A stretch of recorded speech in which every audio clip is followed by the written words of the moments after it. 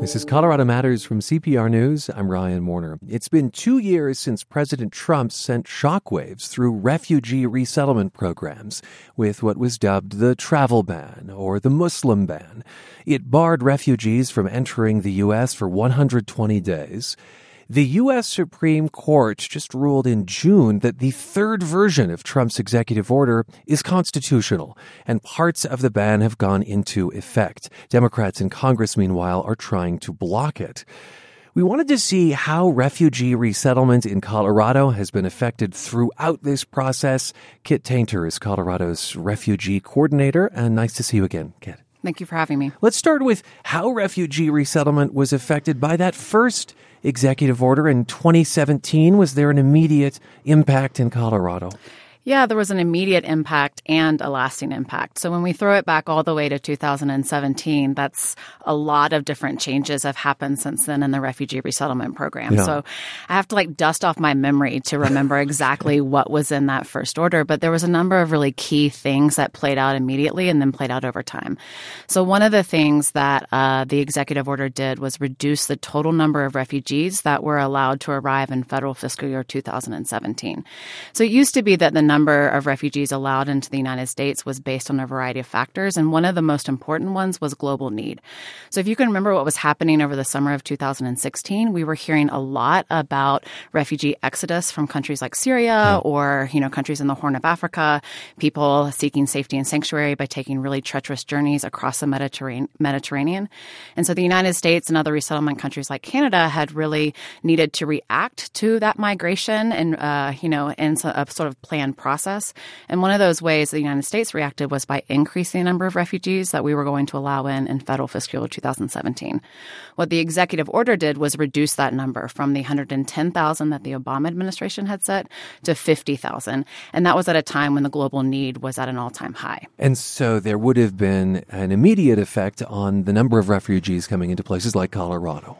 Exactly. We had planned to resettle close to 2,500 refugees that year, and that number was effectively cut in half, if not more, by that singular executive order. Despite the global need. Despite the global need. So that was the immediate impact, and you say in the iterations to follow, there have been subsequent impacts. How have those manifested in Colorado?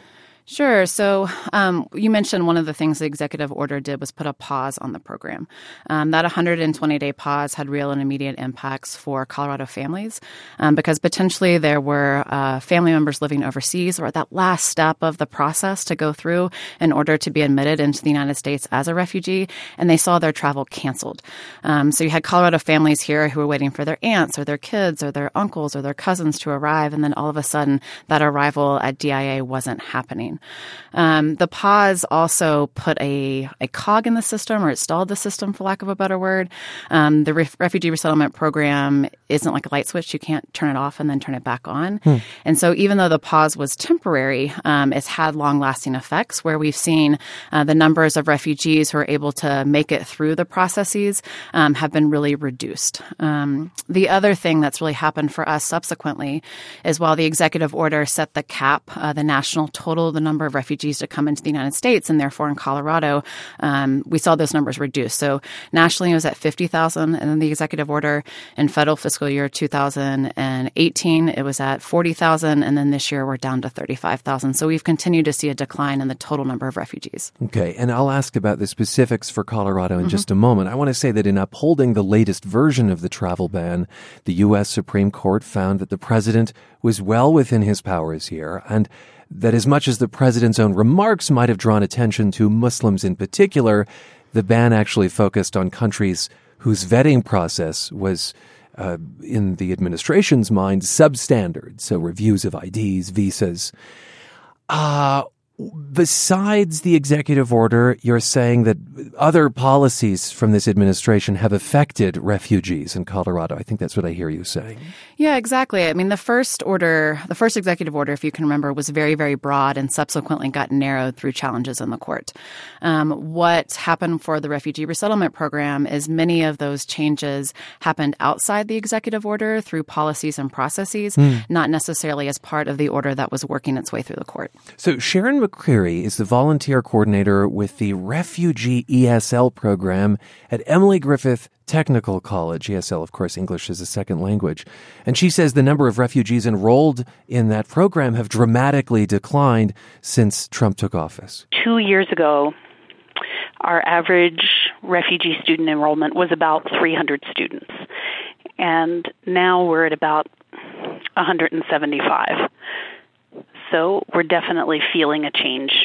Let me ask, how many fewer refugees are coming into Colorado? What are the numbers now? Yeah, so in federal fiscal year 2016, we saw close to 2,000 refugees arrive. And so that's that in this peak. State. Yeah, and that's that peak that Sharon's talking about. Last year, we resettled less than 800. And those are individuals. Many of them are children or youth that are still in school. And so when you think about families, that number is dramatically lower, less than 400 families. So from a height of 2,000 in 1 year to 800, pretty dramatic difference. What does that mean in terms of where they're coming from? Does this change what countries refugees are hailing from when they come to Colorado? Yeah, refugees were already the most vetted class of immigrants to arrive in the United States. But as you mentioned, there have been a number of additional security measures put into place for refugees from certain countries. The so-called extreme vetting. Correct. And so what we've seen is a change in the makeup or the composition of the refugee population in Colorado. So 2 or 3 years ago, we were seeing high numbers of refugees from places like Iraq or Somalia. Okay. Now the primary countries of origin for Colorado's refugee population are countries like the Democratic Republic of the Congo or the Ukraine. And that's because there's been extreme vetting on those other nations. Fewer of those refugees are coming through. Correct.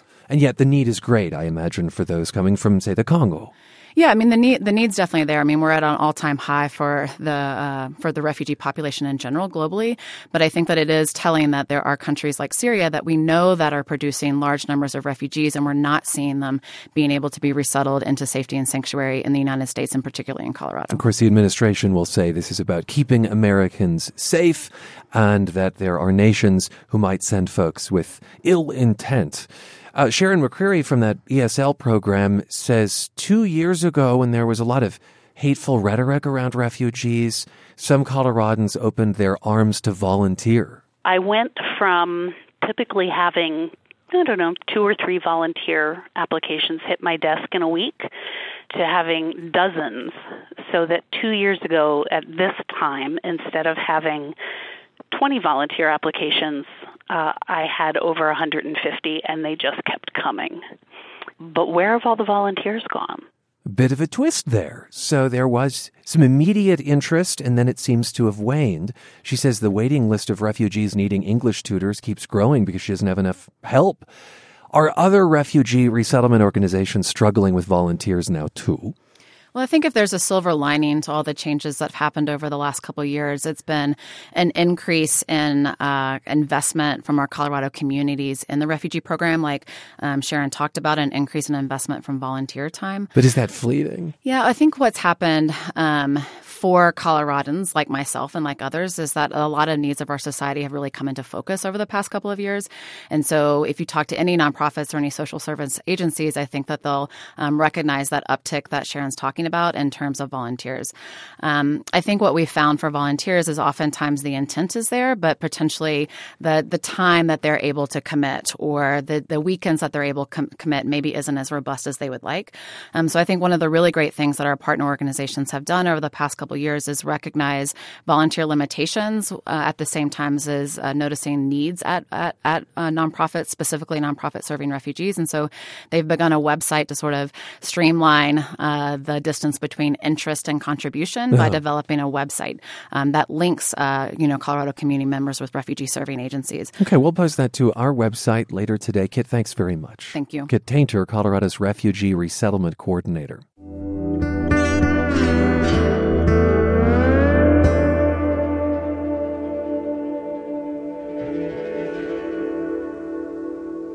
Our next guest is on a mission to visit every National Park Service site in the U.S., more than 400 of them. At the same time, he's trying to make the outdoors more welcoming to LGBTQ people. We have occasionally checked in with Micah Meyer throughout this quest, which actually began as a way to honor his father. Meyer is in Denver for the Outdoor Retailer Convention, which starts today, in fact. And hello again, Micah. Thanks for having me. It's great to be here in balmy Denver compared to the rest of the U.S. Yes, that's right. No sub-zero temperatures, quite like they've seen in the Midwest. I understand you've just arrived, though, from Guam. Your timing to visit the national park there in some ways could not have been worse. You booked the trip 10 months ago with no way of knowing there would be a government shutdown. How did it go in Guam? It was so stressful. I boarded the plane not knowing if I was going to be able to visit the park or not, and this was a really expensive ticket and months of planning. And thank God I got there, and the Guam Tourism Bureau told me, we've worked it all out. We can't have a ranger give you a tour, but we've got a private tour guide who's going to, and you can access this land, and you can make this happen. So I was able to count it as site 389. 389 on your list. This is the War in the Pacific National Historic Park. Yeah. You have 29 sites still to visit. Tell me more about why you started this journey, about your dad. Yeah, well, he passed away at age 58, and so he never got to retire and have the time to do those things that we all sort of assume we'll get to. And I noticed a lot of my peers seemed to think they were all guaranteed to live to 80.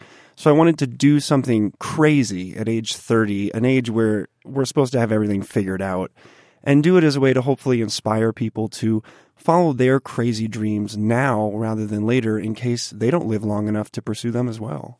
It's interesting. I've sometimes gotten advice from my own father to front load your life because you never know what your health will be later Amen. on. Yep. Mm-hmm. I'm curious if your father knew you were gay, if you were out to him before he died. He didn't know. I didn't really come to accept it myself until 3 years after he passed. And so part of this journey, actually, I like to connect with his former pastoral interns and sort of ask them, did he ever talk about this? What do you think his opinion would be? And I haven't gotten the most clear answer like I would have hoped, but I've been able to glean a little bit of information. He was a member of the clergy. Yeah, he was a Lutheran minister. You plan to finish this National Park Site tour on April 29th at 11 a.m., exactly 3 years to the day and time you started. Yeah, that'll be the 14th anniversary of his passing. And the idea was to take a day that's been really horrible for over a decade and try to repurpose it into something triumphant. So I have invited anyone who wants to join me to be at the Washington Monument at 11 a.m., which is where I started. And as a community, we'll all put our hands on the monument and then walk together to the Lincoln Memorial, my final site. And that's because this is really a we moment. It's not an I moment. There's no way I'd be here today in studio with you was it not for thousands of supporters around the world. I mentioned earlier that you're in Denver for the Outdoor Retailers Convention. When we spoke, I think about a year ago, you'd run into some obstacles trying to get sponsorships for your national parks mission. Talk just a little bit about that disappointment and how much you think that has to do with the fact that you're openly gay. I think it's a huge part. When I started this journey in the history of the outdoors industry, there had never been a Pride Month ad. That has since changed in the past 3 years. But I even had one sponsor I was working with who let me go suddenly, and they put in writing that it was because I was doing too much LGBT outreach. So it's really been a journey, both this physical one to the parks and also this process of thinking I had to hide who I was for this journey to be successful. And sort of learning that actually it's because of sharing who I was that now this journey is where it is today and will complete. Gosh, and since then, you were featured in an outdoor recreational ad campaign, I think in association with REI and an outreach program called Opt Outside. Yes. What's the correct. message behind this? Well, the message behind Opt Outside, as you're probably familiar with, is the whole Black Friday idea of don't go shopping, go and enjoy nature. So it's a campaign they've been doing for years. One, I would argue, is maybe one of the most well-known in the United States, just encouraging people to get outdoors. And so I was able to work with them this year to help encourage people to do that. And for me, it was so meaningful that they involved an openly gay person because it was the first time in the history of the industry that anyone has done that. Why is it important that there be a specific focus on the LGBTQ community when it comes to the outdoors? Presumably you see some obstacles there or maybe some historical reasons why that connection might not have been made. Totally. I mean, I grew up in Nebraska and didn't meet an openly gay adult until I was 19 and left Nebraska.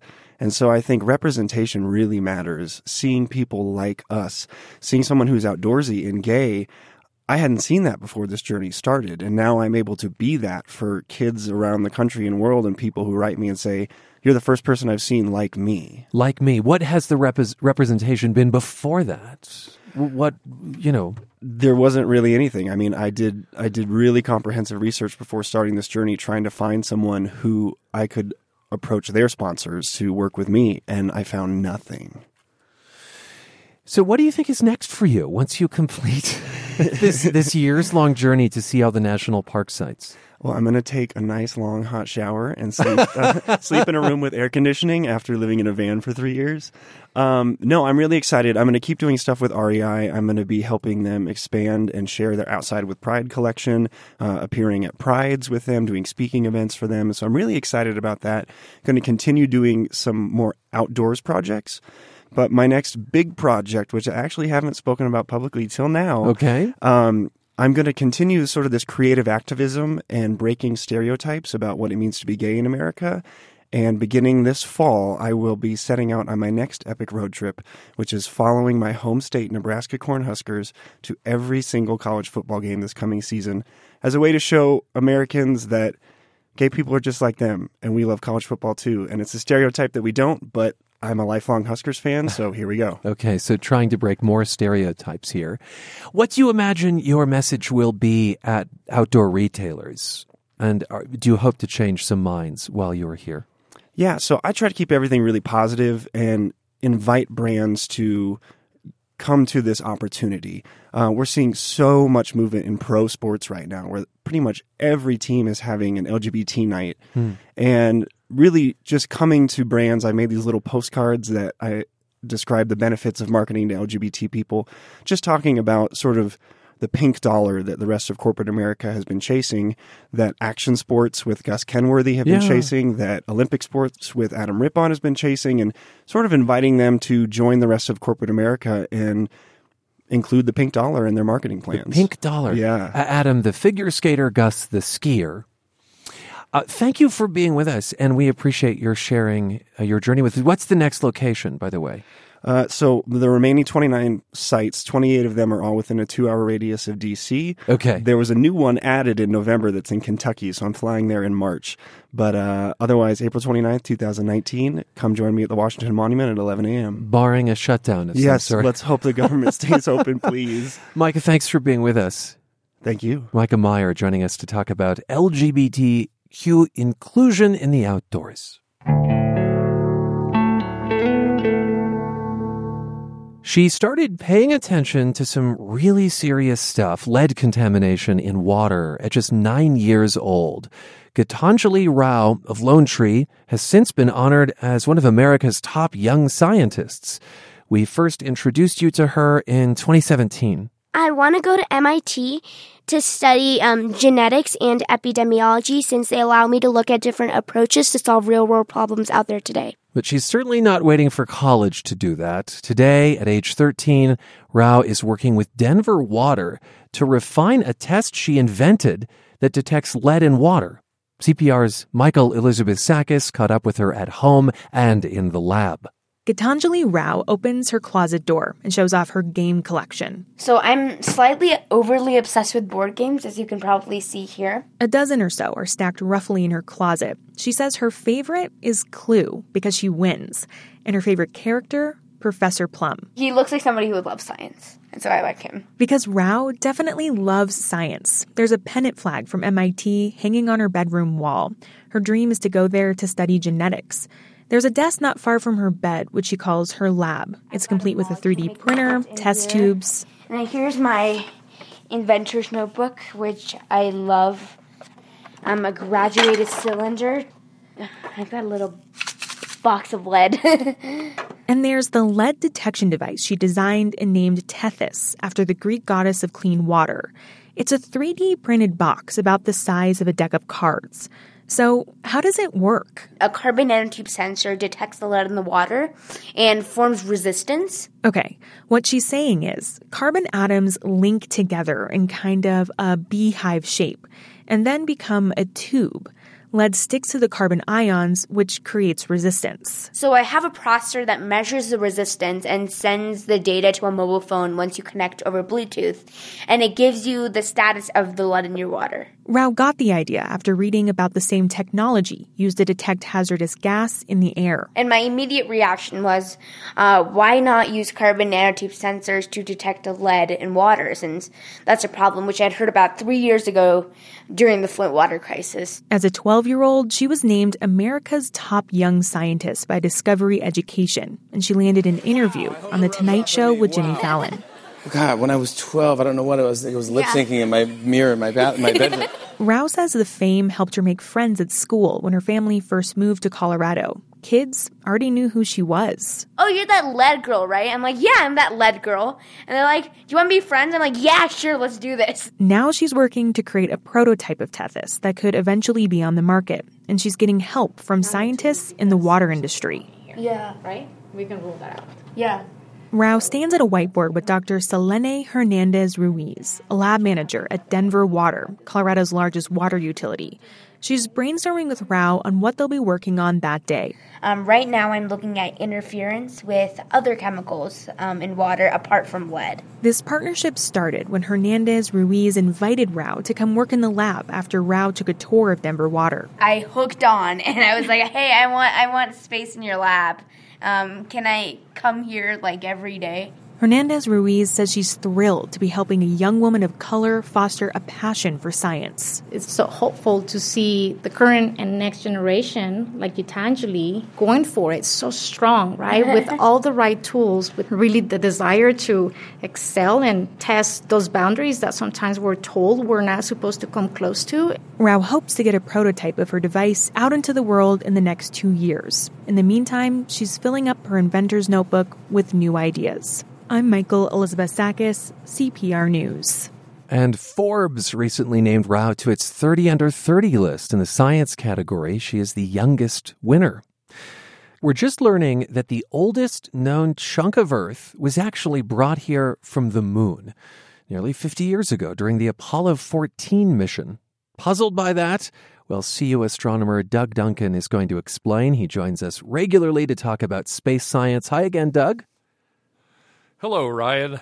Explain how a 4 billion-year-old Earth rock got to the moon in the first place. Well, believe it or not, rocks are being tossed around the solar system a lot more than most people would realize.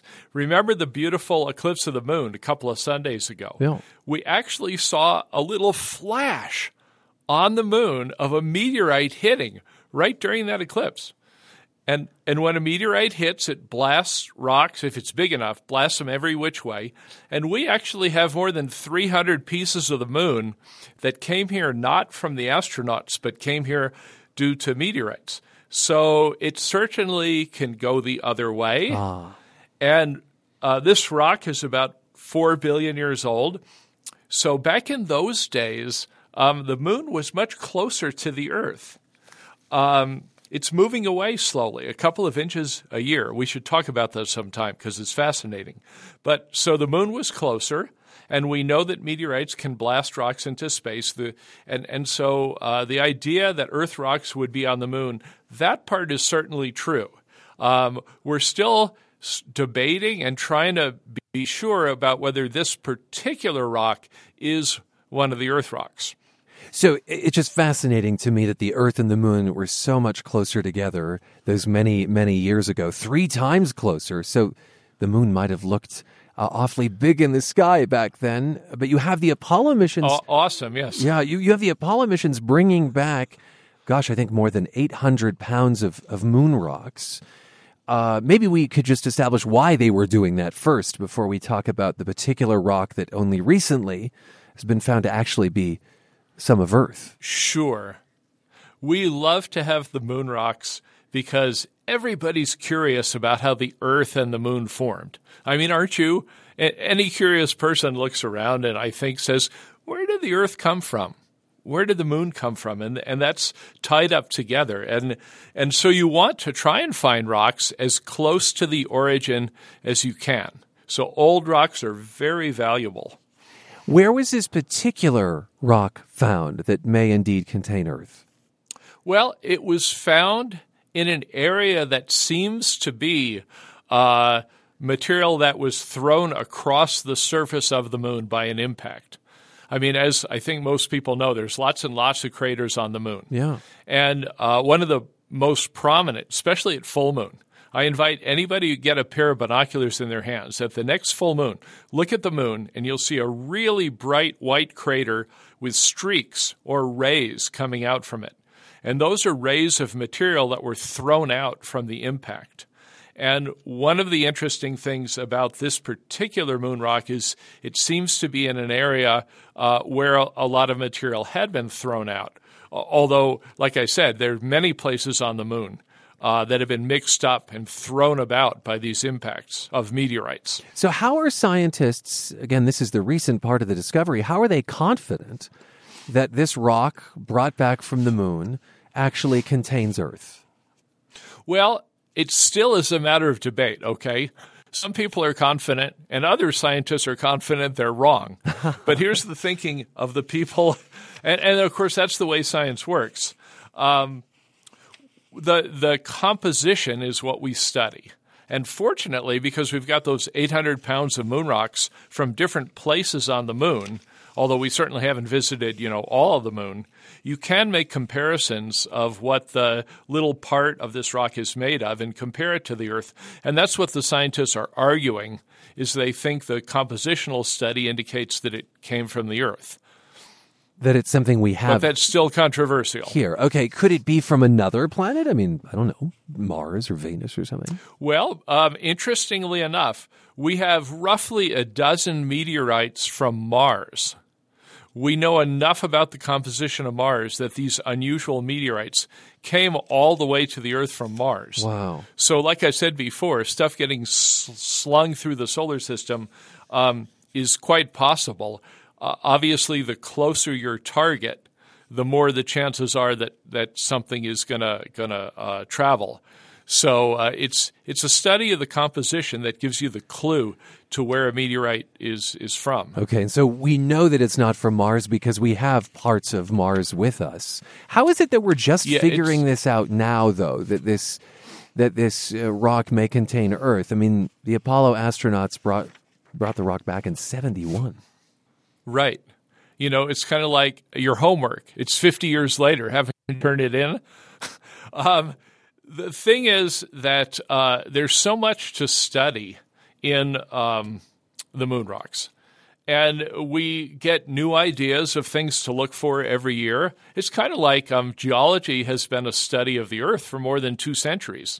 And yet there are definitely still geologists going out and finding new stuff. They go to new places on the Earth and they come up with new ideas about, that the continents are slowly drifting apart and where does new land come from. And so I think it's invaluable that there's 800 pounds of stuff. And when scientists develop new techniques or even new ideas, in retrospect, what an obvious idea. If rocks can come from the moon or even Mars to the Earth, well, they could come from the Earth to the moon. But I think it's true of a lot of ideas. Once somebody says it, you go, well, why didn't we all know that?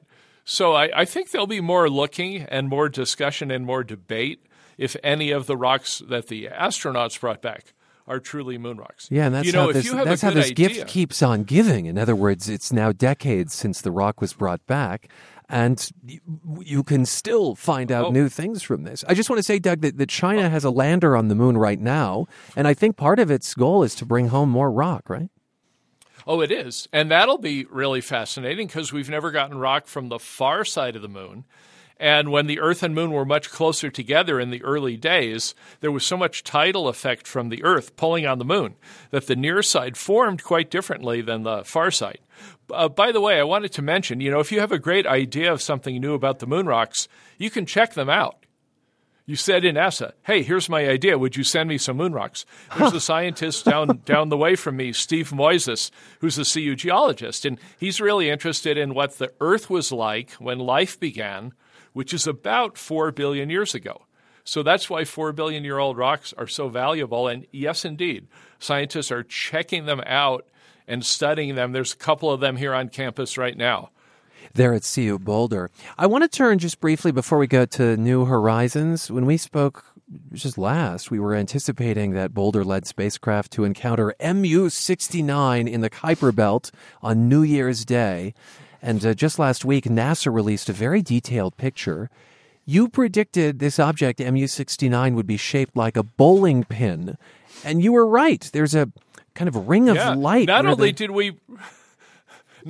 we predict it, Ryan, but we made a little video, which anybody can see online. If you Google Fisk Planetarium and you click on the drop-down About, it says Fisk Productions. And we indeed predicted it would be kind of like a peanut or a bowling pin. Two different spheres, and where they meet is kind of a wider ring. Probably that's where they've kind of ground the rock together when they stuck. You know, I don't know if people have tried this, but if you take a rock and you smash it or you rub it together, the little pieces are sometimes a different color, the little pieces inside. And probably we're seeing two giant rocks sticking together. Huh. The picture... Now, I have to say... Yeah. Oh, go ahead. That's okay. We're not face-to-face this time, which perhaps explains our lack of timing here. Yeah, we're trying a new technology. I'm not as remote as the moon. It feels like it. The picture shows a giant crater, an MU-69, 4 miles across. I mean, maybe that could be an impact crater, a collapse pit. Just in the about 30 seconds we have left, what does that mean? You know, it's probably a sinkhole or something, but the most exciting thing I could hardly restrain myself from saying is we want to know how the planets formed, how the Earth formed. And one of the ideas is that planetesimals, rocks that are maybe a few miles across, meet and stick together and get bigger and bigger, and eventually you make a planet. But if two giant things come together, two things can happen. They could stick, or they could break each other into pieces, and then you wouldn't make a planet. And here we see right in front of our eyes two that are stuck together. So probably this is a snapshot of the way planets formed 4.5 billion years ago. The way the Earth formed was planetesimals like MU-69 coming together and building up more and more. Then when it gets bigger, gravity comes in. But the sticky, it's cool. And they're sticking. And my favorite new word is planetesimals. Doug, thanks for being with us from Boulder. Always a pleasure, Ryan. Doug Duncan teaches astronomy at CU Boulder, and he joins us regularly to talk about space science.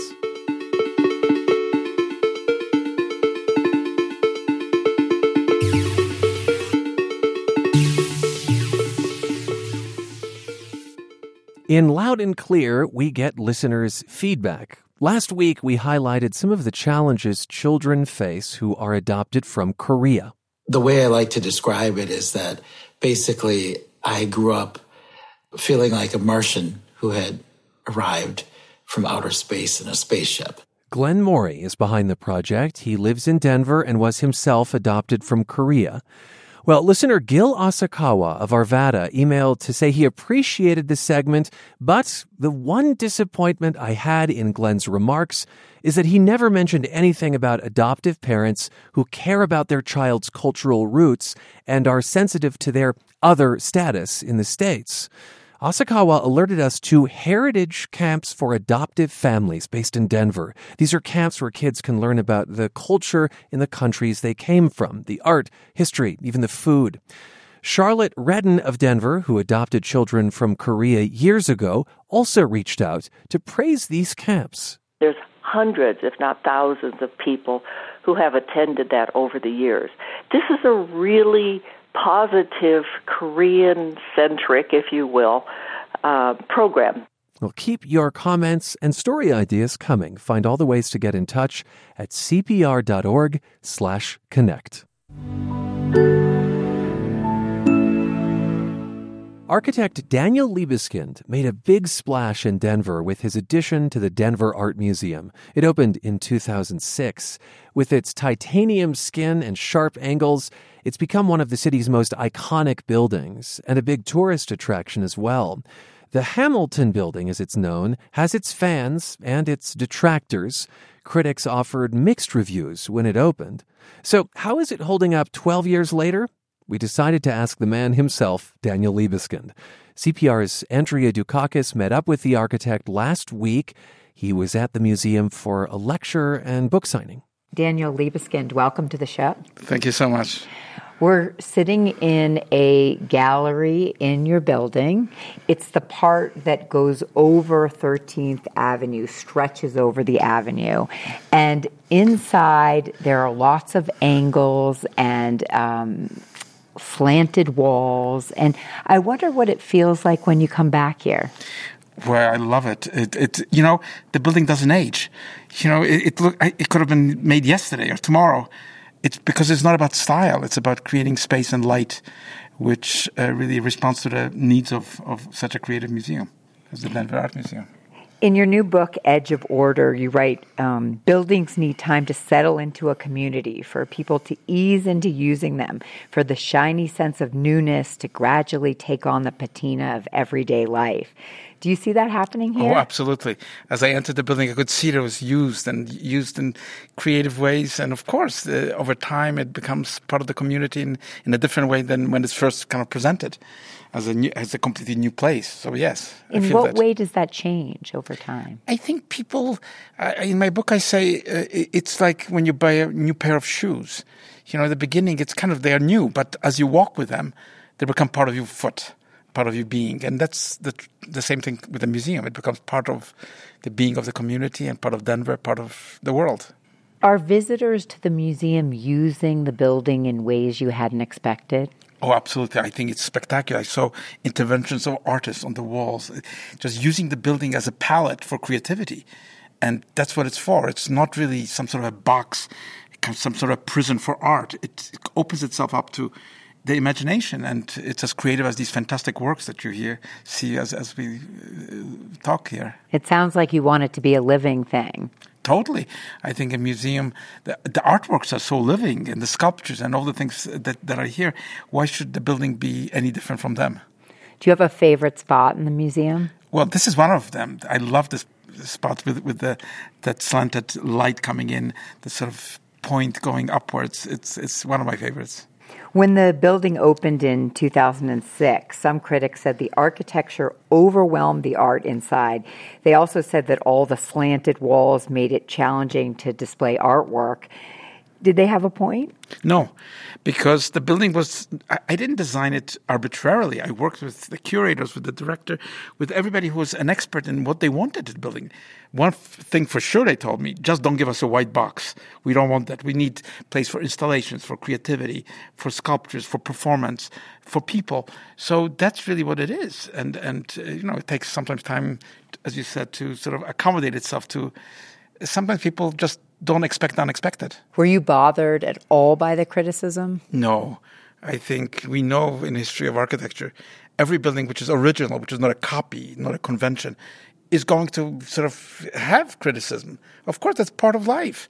Any new novel that is radical, a new piece of music, a theatrical place, a piece of art. Of course, there's always controversy with something which is genuinely creative. What's an example of a building that a lot of people know that's been criticized? Well, Eiffel Tower. It's the symbol of Paris. They wanted to take it down. It was built for an exhibition, the Universal Exhibition in the 19th century. And people said it's so ugly. It's really ruining Paris. And now, what is the Eiffel Tower? It's the image of Paris itself. Right. Some visitors say the building is a bit disorienting. It even might make them dizzy. What would you say to them? Well, art should make you dizzy. If you just take art as if it was just, an old pair of shoes, that's not art. Art does make you wonder. It does make you perplexed. It sometimes disturbs you. And that's really part of the power of what is new and communicated to you. So, look, I don't think anybody feels dizzy, but maybe there is that element of truly something very, very different and very connected to the art which is shown in this museum. And I think it's spectacular as you look around, art of different kinds, materials of different kinds, wild ideas. That is also the building. The building is not a container to just sort of tamp down the art. It is to make the art even more wondrous by presenting it in a space that is adequate for those amazing artists. If you could go back, would you do anything differently? No, architecture is not an experimental art. You know, if you're in another art field, you could experiment. But there's nothing experimental about architecture because it has to be drawn, it has to be constructed, it has to be technically responsible. Of course, there are decisions that are taken by clients and so on, which you cannot reverse. But in general, architecture is what you want it to be. It's inevitable. This is Colorado Matters from CPR News. I'm Andrea Dukakis. If you're just joining us, we're speaking with architect Daniel Liebeskind about the Denver Art Museum's Hamilton building. He designed it, and it opened in 2006. He's in Denver for a lecture and book signing at the museum. His new book is called Edge of Order. You've said that buildings tell stories, that they say something. What do you think this building is trying to say? I think this building has that kind of beauty and exuberance of Denver, of the pioneering spirit of Colorado, of this amazing, beautiful place. And it is sort of topographically and imaginatively related both to the structure of the city, but also to the structure of the nature which is surrounding it, to those amazing crystalline forms that are at the foothills that created the Rocky Mountains themselves. So yes, it's part of it. I heard when you were flying in, you saw the vista of the Rockies and then the area of streets through Denver, and you wanted to make sort of two lines walking together. That's right. I was totally inspired just as I was flying to Denver, and I had a piece of paper actually from a hotel, and I just sketched out a kind of intuitive feeling that it's really two lines of, going for a walk. The line of nature and the line of the city meeting together in this sort of knot, which is the place for art and the place for people. You won a competition to design this building. I believe you were still based in Berlin then. The Hamilton building was your first project completed in the U.S. In your new book, you say that when you start a project, you work hard to avoid feeling like a foreigner coming in from somewhere else. How did you do that in this case? Well, I spent a lot of time in Denver, but sometimes the stranger knows more about the city than the locals, because you discover things that no local would ever bother to be looking for. And you have to really absorb the spirit of the city, the spirit of the place. You have to sort of get in touch with it in emotional ways, in visceral ways, which are not just by taking a photograph or just by walking around the site, but you have to put your head into the ground, so to speak. You have to breathe the air. You have to look at the eyes of the neighbors who are crossing the site. And that creates sort of a world in which you immerse yourself and you become part of that wavelength, which is the wavelength of a unique, irreplaceable place like this place here in Denver. What struck you about Denver when you spent so much time? Oh, I love Denver. I fell in love with it because, first of all, it's one of the most beautiful places in the world. I work in cities all around the world, in every continent. And Denver, with its Rockies, with that spirit of openness, with the fact that people are imaginative here. It's not like New York or LA or Paris or London or Tokyo. There's a spirit here of openness, and I think that's the founding idea of Denver. Why is Denver here in the first place? Because they rerouted the train line to make sure that it passes through this place on its way from the east to west. So yes, there is that energy, which I feel very strongly here, and it's so beautiful and such a privilege to be here. Did you learn anything from the project? Of course. You learn about how interesting the world really is, how different it is than you would see it just from a distance. But once you put those cowboy boots on that I'm wearing and start walking and meeting people and begin to sort of see the celebratory nature of what an art museum is. And, to build an art museum is not just a regular task. Of course, if it's a white box, it's a regular task. There's nothing new about it. You can put one here, you can put one there, or anywhere. But if a museum is to really relate itself to a genius loci in a strong way, make a tie, that's something special. The Denver Art Museum's other building across 13th Avenue was designed by Italian architect Gio Ponti. It opened in 1971. That building's getting a major renovation, including a new 2-story welcome center. What are your thoughts about the plans? Well, I love the Gio Ponti building, and I think the plans to renovate it are spectacular. When I lived for many years in Italy, in Milan, and out of my window was a Gio Ponti building. And Gio Ponti is one of the great architects. Actually, as a student of architecture, I came here just to look at the Gio Ponti buildings a long time ago. So I think it's a wonderful thing because this building of the Denver Art Museum and the Gio Ponti really are, as I designed it, are kind of united. They are not two separate buildings, but they have a intimate, really organic relationship in terms of color, material, sort of materiality of how you perceive them, and the connection physically between them. Do you think you're an optimist? Well, as I often said, you can be a pessimist in any field. As a businessman, as a general, as a politician, as a poet writing poetry, or a composer in a minor key. But as an architect, because you are building foundations for the future, it's a requirement to be, you can't have an architect who's not optimistic. So yes, it's the art of optimism, absolutely. I can see that. What current project are you working on that you're most excited about? I have so many. I'm such a lucky architect.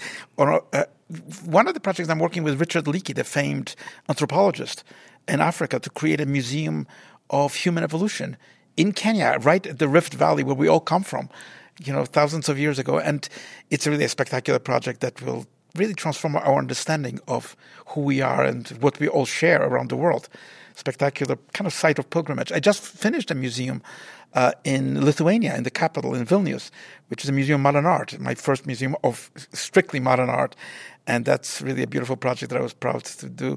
I'm working on so many, skyscrapers and cities and so many other things, whole cities to be transformed in Finland, in Germany, in Middle East, in China, in Australia. So, yes. Is it challenging to keep tabs on them all when you're doing so many projects? It is challenging, but I never take work quantitatively. I only take what I am interested in doing. I don't believe that just doing a lot of projects is good for your health or for anybody's health. You have to choose what you really love to do, who you really want to work with, and then something can flower beyond your wildest imagination. Daniel Libeskind, thanks for joining us. Thank you so much for having me. He's the architect behind the Denver Art Museum's Hamilton Building, which opened in 2006. His new book is called Edge of Order. Libeskind spoke with CPR's Andrea Dukakis. That's Colorado Matters for today. Thanks for spending time with us. You can follow us on Twitter at Colorado Matters. I'm at CPR Warner, and we are CPR News on Facebook. This is Colorado Public Radio.